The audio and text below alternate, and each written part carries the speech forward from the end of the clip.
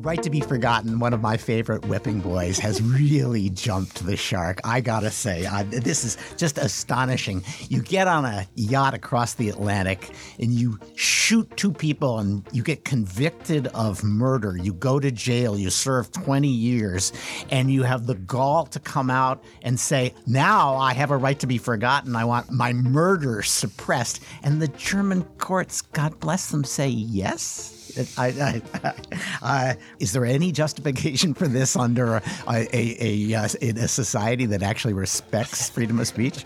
Well, it was a close call, actually, because the lower court said no, saying that the free expression and the rights of the free press trumped it. But the claim of the guy is that he started a new life. He served his time. The new community he's part of don't want to be exposed to that information about him. It would make his new life that much more difficult. And so he wants to keep his criminal history secret. That's how privacy is supposed to work. It's supposed to take information away from people because we fear that they'll make adverse decisions about us based on that information. If you don't want people to know you're a murderer, don't kill people. This is easy.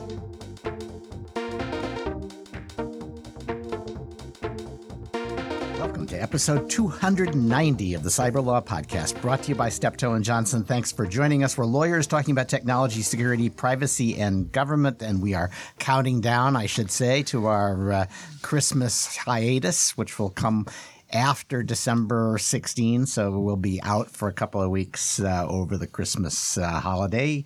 And in the meantime, I should say, since I'll be hearing from my family over the holiday, the views expressed here do not reflect those of my family or the firm or its clients or, in particular, my spouse. Today, I'm joined by Brian Egan, who's a partner in our Washington office, formerly with the State Department. Welcome, Brian. Thanks, Stuart. And Mark McCarthy, Senior Fellow at the Institute for Technology, Law, and Policy at Georgetown. Mark, good to have you here. Glad to be here. And Nick Weaver, Senior Researcher and Lecturer in Computer Science at UC Berkeley. Nick, good to have you too. Good to be here. Okay, and I'm Stuart Baker, formerly with NSA and DHS, the host and chief provocateur in today's program. Why don't we start with a recent Commerce Department announcement? This is we're stumbling toward the great decoupling as we try to figure out how we're going to decouple from China's economy and where. And this Commerce Department proposed rule is an effort to kind of improvise something for that purpose. Yeah, if we're stumbling toward the great decoupling, a lot is getting caught up in the wake of the great decoupling, and this is a good example. So back in May, President Trump issued an executive order that was designed to protect the U.S. telecommunications supply chain from China, essentially, although the executive order did not say China, and the Commerce Rule does not say China itself. Commerce is the agency that is implementing this executive order, and it did so in a draft rule it published last week, which provided, I'd say, very little guidance or insight into how Commerce will actually do this. Totally opaque, yes. So there's basically what we know is they're going to think about it case by case. That's right. That's right. You can't. There's no filing requirement, nor is there an option for a party to go to Commerce in advance and say, hey, is this deal going to cause concern to the Commerce Department? There's no mention of China in the draft rule. Commerce says, we'll let you know who the foreign adversaries are when we come to it. And there are no exclusions from this rule. So any transaction involving the U.S. telecom supply chain is potentially subject to review by Commerce. So that's what's weird about this. And I think they're prisoners of the language of the tools they're using, which are OFAC type and IEPA type, we'll bar all transactions with this company or this country or what have you and freeze everybody's assets. It's like we're going to war again. And that obviously has an impact on transactions. And then they've been thinking sort of CFIUS-y, there's going to be a company that's going to be bought and we'll step in and stop it, although CFIUS allows them to do that anyway. And I would have thought that if you were going to do this in a thoughtful way, you'd actually say, look, we're going to identify areas where we're very concerned, or maybe we're just going to say, don't buy certain kinds of things from certain kinds of suppliers. And as opposed to doing it transaction by transaction, which seems nutty. What are they going to go and tell Intel, by the way, this particular invoice or purchase order can't be sent? It's just weird. But the focus on transaction is all through this document. That's right. Yeah. And I think you're right that they look at this, Commerce probably does, as they are required to take steps to prohibit any transactions that raise national security concerns. Now, they also have the authority to exempt or exclude certain classes of transactions. Right. And they've decided not to do that, although they're taking comments on that part of the rule. But they're definitely approaching this, as you said, Stuart, from a kind of prohibitive, let's look at everything approach, as opposed to let's identify the things that are most likely to give us concern. Maybe it's because it's really hard to identify those things. And maybe it's because they've been having fights internally about this, and this is the only thing they could agree on, which is, we ought to look at it case by case, and let's not change the language of the executive order. Let's keep talking about transactions, even though people who are worried about this probably don't think that's the ideal way to approach it. Yeah, agreed. Okay, so the great decoupling is kicked down the road another 90 days or so, maybe more. So, Nick, another part of the great decoupling, this a little inadvertent for the U.S., is that the RISC-V standards group is thinking about moving from the United States to Switzerland at the request of its Chinese members, or at least that's the implication. How big a deal is this? It's nowhere near the big deal that Reuters is making. So RISC-V was developed out of Berkeley as a side consequence of computer architecture research. So they needed a open design for computer chips to better enable further research. And they spun it off as a open source license-free processor design, because all the other main processor designs, there's patents on the ISAs and stuff like that. And so it's a useful architecture. And what they've just simply done is taken the foundation which defines the architecture and said, okay, we're moving to Switzerland for purposes of headquartering the foundation.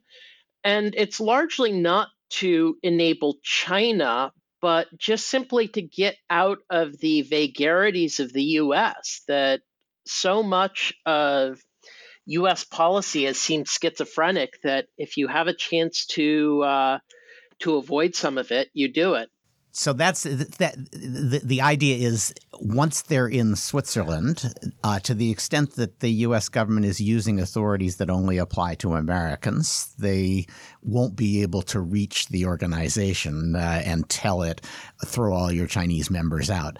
But there are lots of other problems that will emerge. I mean, U.S. companies won't be able to participate in a standards process that includes Chinese companies if the Chinese companies are the subject of sanctions by the U.S.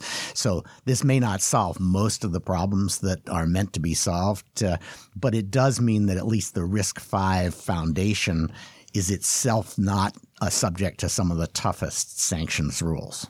And also the thing is it's irrelevant, truly told, because the whole point of RISC-V is it's an open standard. And so it's going to be published anywhere anyway, yes. It's already published. It's been published for years.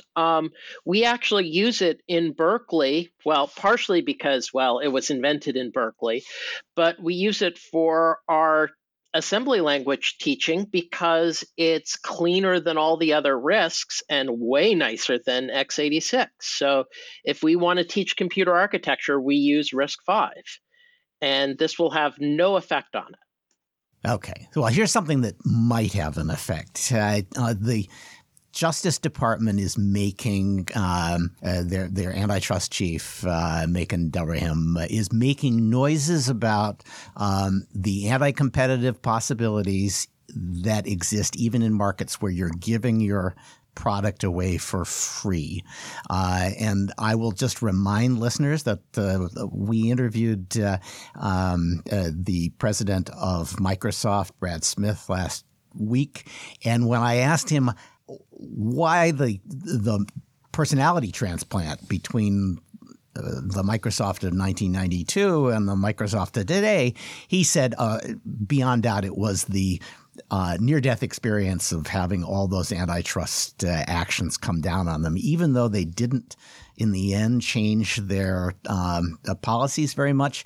It was such a sobering experience to realize how much they were hated and how bad that could turn out to be, that they really did embrace a different view of the world.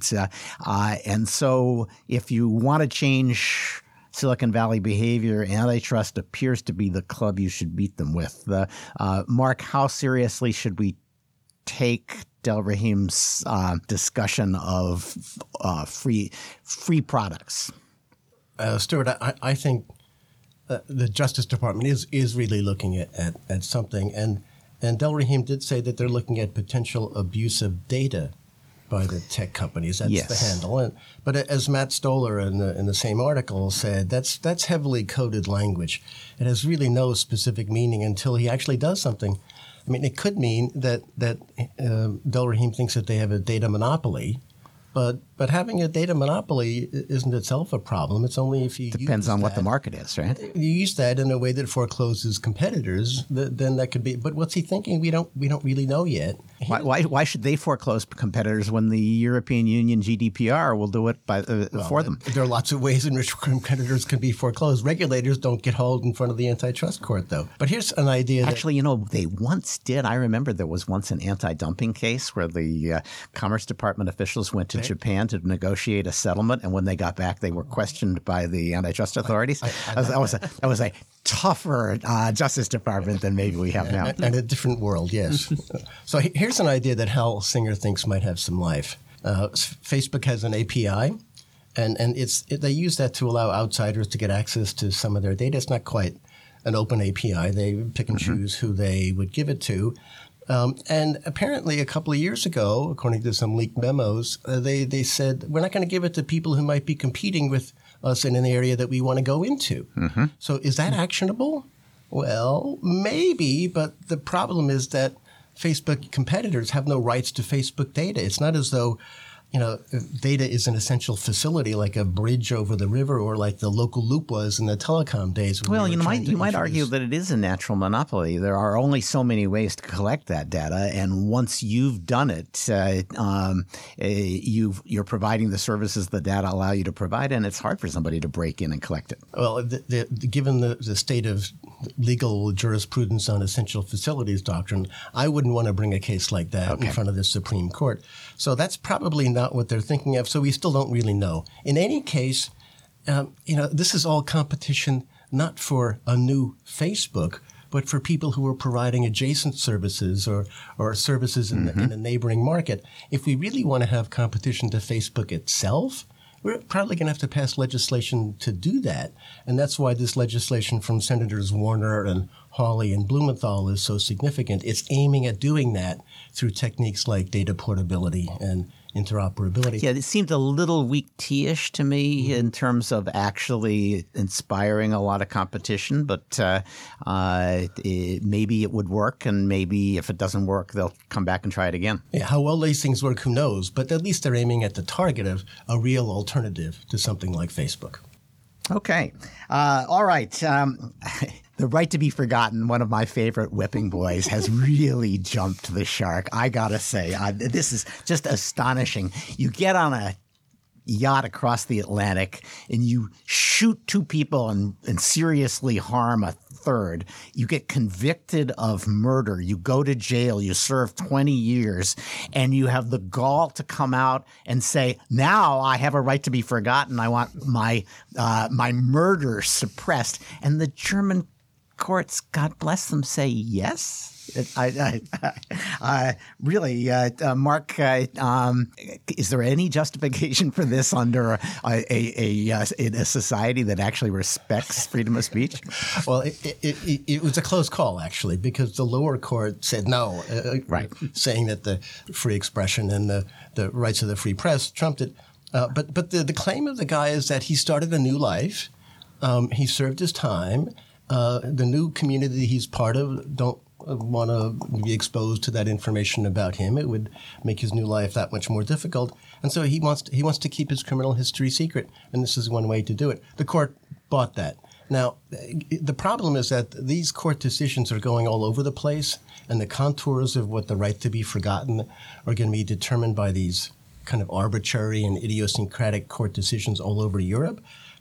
There was another one about a year ago from a Dutch court that said a doctor who had been briefly suspended for medical misconduct could have search results suppressed that showed her on a blacklist.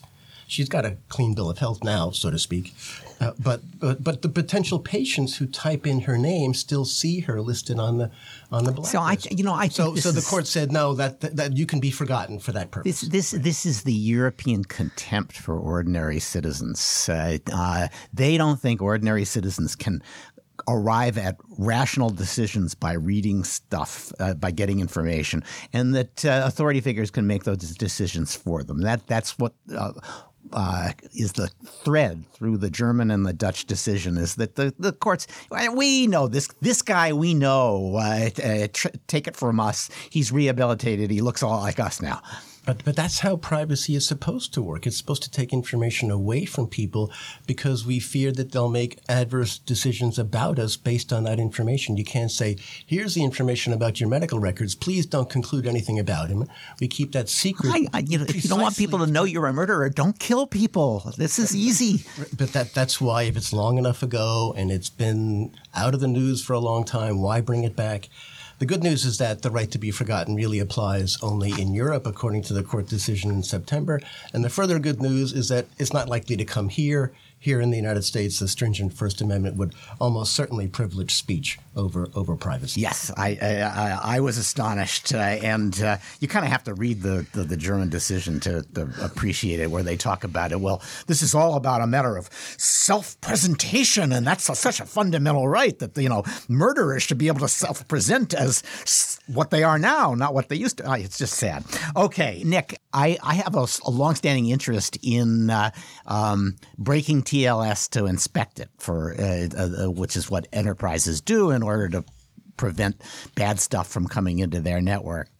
And the NSA put out a warning to people saying, you've got to be really careful if that's what you're doing. How serious is that as a criticism of breaking and inspecting and then re-encrypting your TLS connection? And why did the NSA care so much? I think the NSA cares just simply because they're trying to recover some of their defensive mission. But really what it comes down to is also a shot over the bow of the vendors of these systems, because what the NSA is as much complaining about is so many of them are cruddily made. They don't validate certificates. They act as a general huge point of potential vulnerability in the system. So this is bad antivirus and bad security practice. And I'm sure what they do is they say, well, yeah, you might have broken encryption and inspected it for somebody else, but now we're going to break it against and use our special sauce to do it in another inspection. And it so you end up with 2 or 3 or 4 different places where the encryption is broken. And that's 2 or 3 or 4 places where an intruder can get access to the data. And 2 or 3 or 4 places where the vendor is likely to be an incompetent boob. Yep.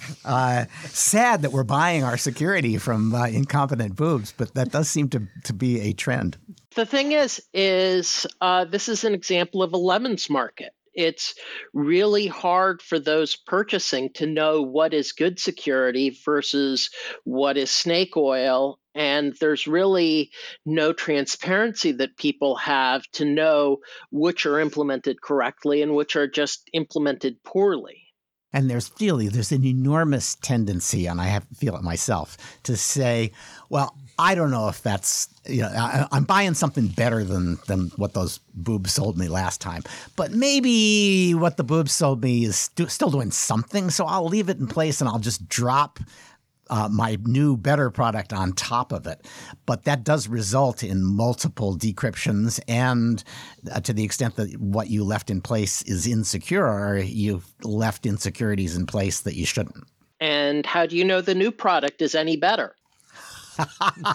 Okay. All right. That's a hopeful note. TikTok is struggling. There was a lot of publicity suggesting that TikTok, which is owned by a Chinese company and one of the few Chinese companies to really succeed in the U.S. market as a social media company. And it's produced a lot of angst in the U.S. And one of the bits of angst was that it might start suppressing speech that the Chinese government doesn't like. TikTok went out of its way to say, no, we would never do that. We have all these policies. They're all unique to the United States. All of our management is here for that purpose, and don't worry. And then a Muslim girl from New Jersey said, I started my makeup tutorial by saying, let me show you how to get longer lashes. And by the way, you really right now should go look up what's happening in Xinhua to Muslims being put in concentration camps. And she lost her account for a time. TikTok has now said, oh, that was a mistake. That made a big fuss, so it's understandable that they would say that. But what they said was it was actually two mistakes. She had put up an earlier video on another account in which she talked about being teased about marrying bin Laden because she's a Muslim, and she put a picture of bin Laden up, and that was terrorist speech by the standards of TikTok.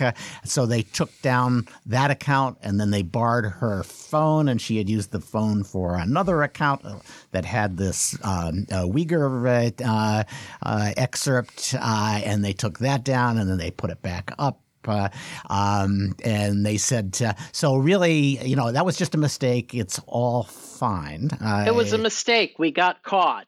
Yeah. I think that's very likely the case, that there are a lot of ways. And what we're seeing at TikTok, and really everybody who does social media, is a lot of ways in which they want to suppress speech without getting caught. So they have these standards in which they say this will go up and the person who posted it can see it, but nobody else will ever see it.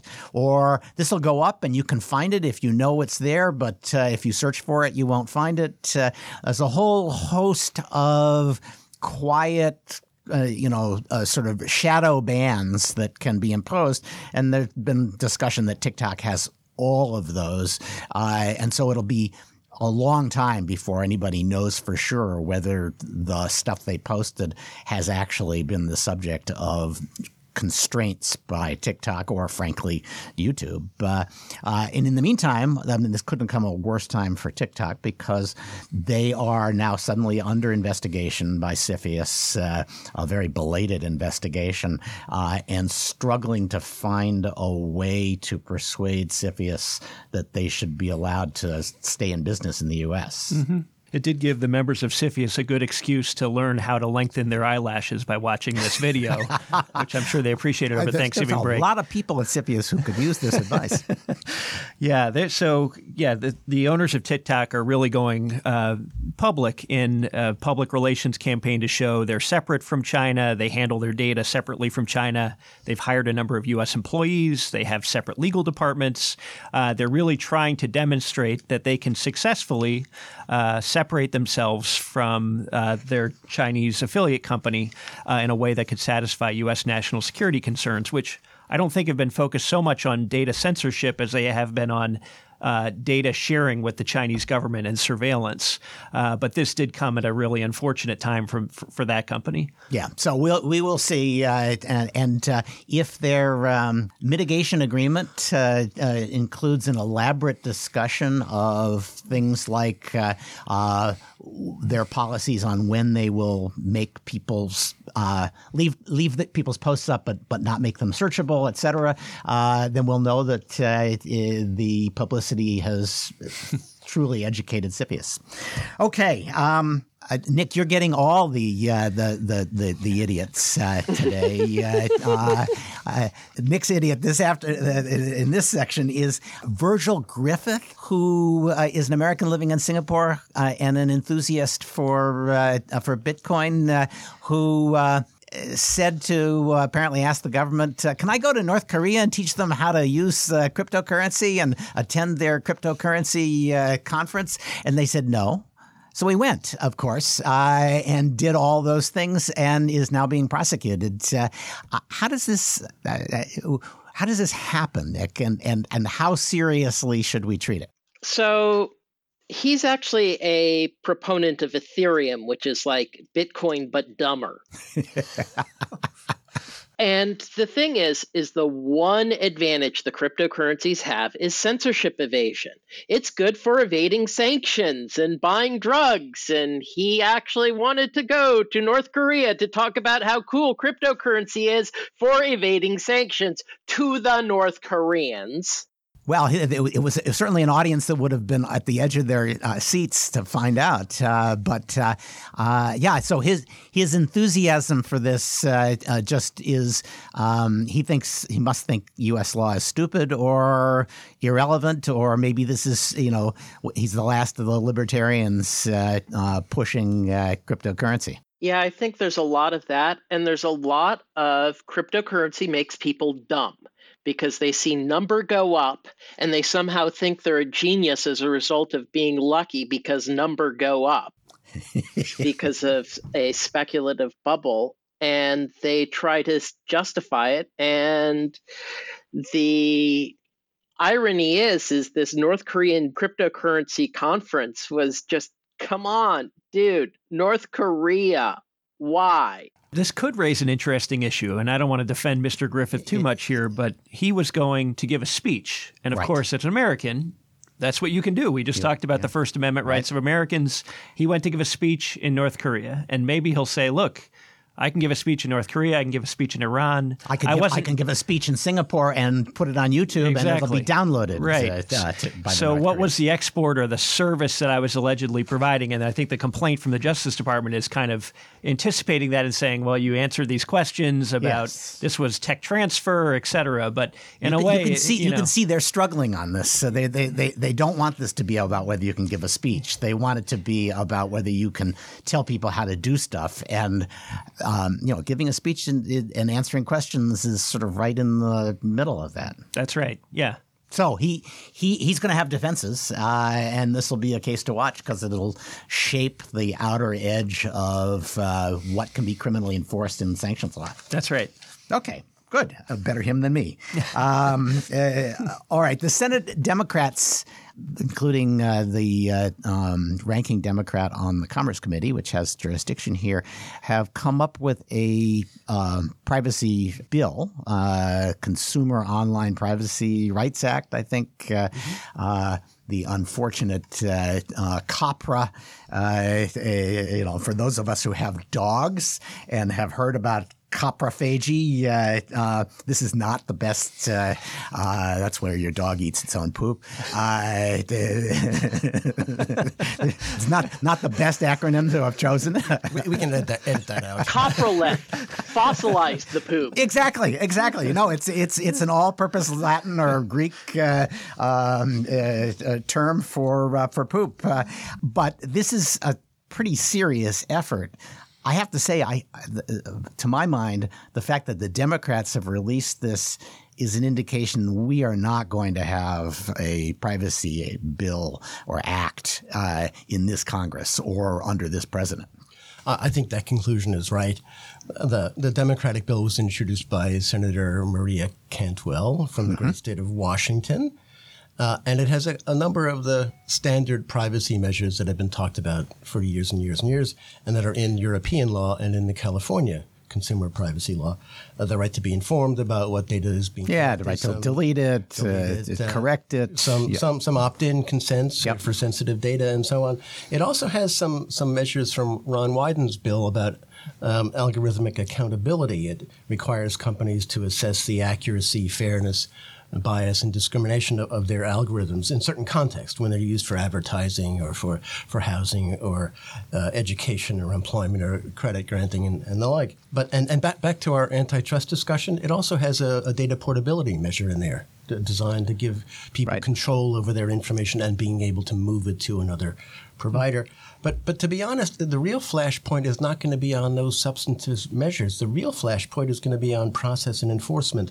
The bill does not preempt privacy laws in the states. It has a private right of action too, and it gives the people a private right of action, both of which the Republicans are going to be very upset about. In fact, Senator Weicker had released his own version of legislation, which substantively is very similar, but preempts state law and does not include a private right of action. So in a rational Congress, a Congress of the sort that we had even 10 years ago, you could probably get this done, although maybe not in an election year, and we are more or less in an election year at this point.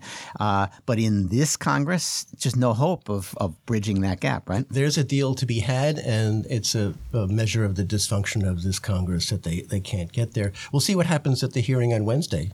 Where they'll be airing all these issues. Julie Brill from the former FTC commissioner, now with Microsoft, is going to be there. Maureen Oldhausen, also with the FTC, is going to be there. And Anula O'Connor, formerly head of CDT and now with Walmart, will be among the witnesses there. Very cool. Very cool. I have to say, I think it's bad packaging for them to say that this is a Miranda rights a provision for consumers. I said, I'm guessing most people don't think that, much as they dislike Facebook, they're not actually under arrest when they're on the site. What are you guilty of? What are you trying to hide? Exactly. Stuart, you mentioned the Congress being not so, effective. I would say the White House, plays a role here as well. You could say 10 years ago, when two parties were so close together, tried to bring people together. They would bring so people that together. They could run on it. Exactly. And as a bipartisan can-do president. That's not Trump's brand. That is not at all his brand. Right. I don't think anybody can predict what his view would be on this particular bill, which is part of the problem. Yeah. Oh, yeah. No, that's right. Well, I don't know if there's anybody who should like to be able to sue for a right to be forgotten, it would be President Trump. But this is a story I just can't resist because it's got crop circles and GPS spoofing and pirates and China. Nick, why are there GPS crop circles in the river in Shanghai? We think it is due to somebody doing a lot of GPS spoofing. And as a consequence, it fools the transponder systems that ships use to broadcast their location so they don't run into each other. And the suspicion is it's to steal sand. So it's not just pirates, it's sand pirates. Ah, that's the best kind. Arr. But it does bring into clear relief, one of the problems with GPS, both in a civilian and military context, is there's no authentication on the signals. Yeah. Which means not only is it trivial to jam, just overwhelm, but it is actually quite reasonable to, with some sophistication, spoof. That is, you have several transmitters that are basically acting as fake satellites, overwhelming the real satellites and arranging for all the devices to think they're someplace else. And that might explain why the devices are reporting that they're in these circles, that it sort of kicks them out about a mile or so from where they really are, or 2 miles. And if you do it enough, it makes a circle? Yeah, or if you do it randomly enough, you've got sort of a circular displacement going on from, who knows, it might be around the source. And the reason the pirates are – yes, exactly. The reason the pirates are doing this is the sand at the bottom of the river is good sand. It's valuable. It's worth, nearly $100 a barge load. And the Chinese government has said, we've got a sand problem. You shouldn't be taking sand off the bottom of our river. And so it's illegal to take it. But people can't catch you if they can't use your GPS signal to figure out that you're spending way too much time in one place in the river. Yeah. Very cool. So update on a couple of things. We talked about the rumor that DHS's CISA was getting ready to put out a vulnerability disclosure policy, and they've done it. And it's pretty much what you'd expect. It's kind of the precursor to being able to do bug bounties. If you want to walk before you run, first you demonstrate that you can actually put the name of a person and an email address on your website and explain what you're interested in hearing from people about, and that you promise not to sue them or send them to jail if they tell you about problems on your site. And then you wait and see if people can actually handle those reports. And if all of that falls in place, then maybe you would say, oh, and by the way, we'll give you $25,000 every time you find a good vulnerability that we do fix. So that's out. It's out for comment. They're using GitHub for comment. Nick, is that just a kind of somebody pretending to be cool, or is it actually a good idea? No, that's a good idea. That GitHub and the like provide good frameworks for comments, especially for the intended audience, that they want experts, not necessarily lobbyists. And this is a good way to get the experts involved. Okay. All right. And this week in the demise of the hippie internet, if you, which is sort of overdetermined at this point. But Nick, Apple has changed the maps for its Russian customers so that Crimea is shown as Russian territory, which, most international bodies would not agree with.